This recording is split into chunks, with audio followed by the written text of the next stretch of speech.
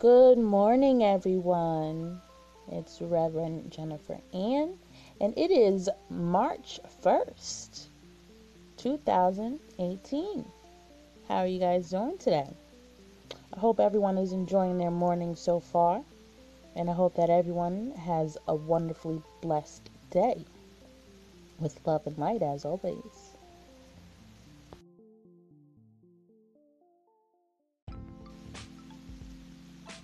If you have received Jesus Christ as your Savior, you are a child of God.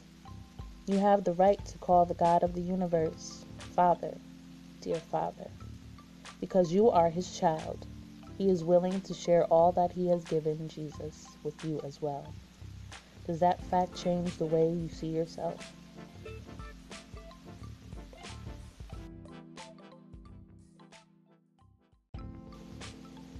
So you should not be like cowering, fearful slaves. You should behave instead like God's very own children, adopted into His family, calling Him Father, dear Father. For His Holy Spirit speaks to us deep in our hearts and tells us that we are God's children. And since we are His children, we will share in His treasures. For everything God gives to His Son, Christ, is ours too. But if we are to share His glory, we must also share His suffering.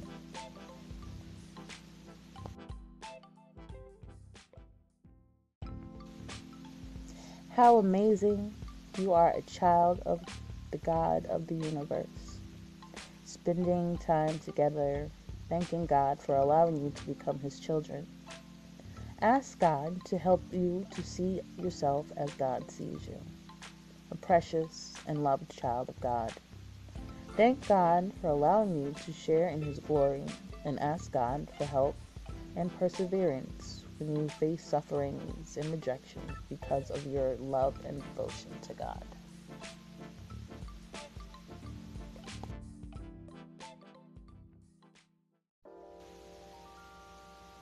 You see, at just the right time, when we are still powerless, Christ died for the ungodly.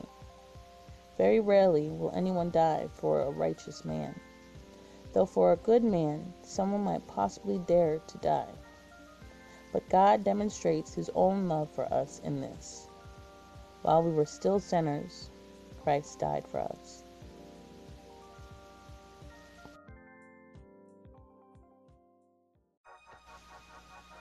Imagine the most beautiful place you have ever seen. Is it the red mountains of Sedona, the azure blue of the Pacific as it pounds against the rocky outcroppings, or perhaps fields ablaze with the incredible colors of spring flowers? Do you realize that even a king's palace, incomparably lavish with magnificent trappings of silver and gold, ivory and pearl, and exquisite art and beauty in each detail, pales in comparison to the splendor of the dwelling palace, the dwelling place of the King of Kings?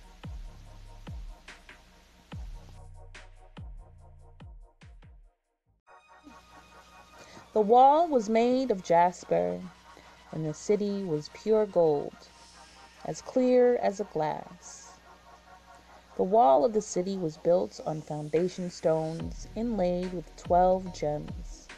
The first was jasper, the second sapphire, the third agate, the fourth emerald, the fifth onyx, the sixth carnelian, the seventh chrysolite, the eighth beryl, the ninth topaz, the 10th chrysoprase, the 11th jacinth, and the 12th amethyst. The 12 gates were made of pearls, each gate from a single pearl, and the main street was pure gold, as clear as glass. Look, the home of God is now among His people. He will live with them, and they will be His people. God Himself will be with them. He will remove all their sorrows, and there will be no more death and sorrow or crying or pain, for the old world and its evils are gone forever. God so loved the world that he gave his only Son, so that everyone who believes in him will not perish, but have eternal life.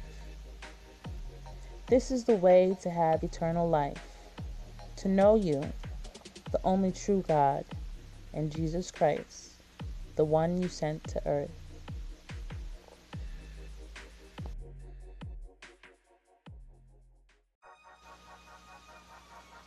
There are many rooms in my Father's home, and I am going to prepare a place for you. If this were not so, I could tell you plainly, when everything is ready, I will come and get you, so that you will always be with me where I am.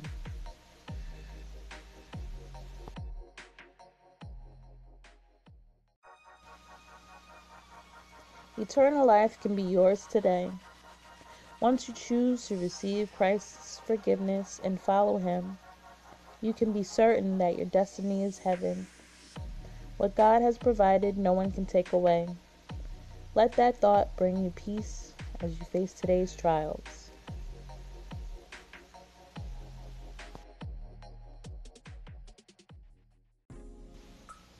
Well, I hope everyone enjoyed my readings today. I hope that you enjoy the rest of your Thursday with love and light. This is Reverend Jennifer Ann. God bless.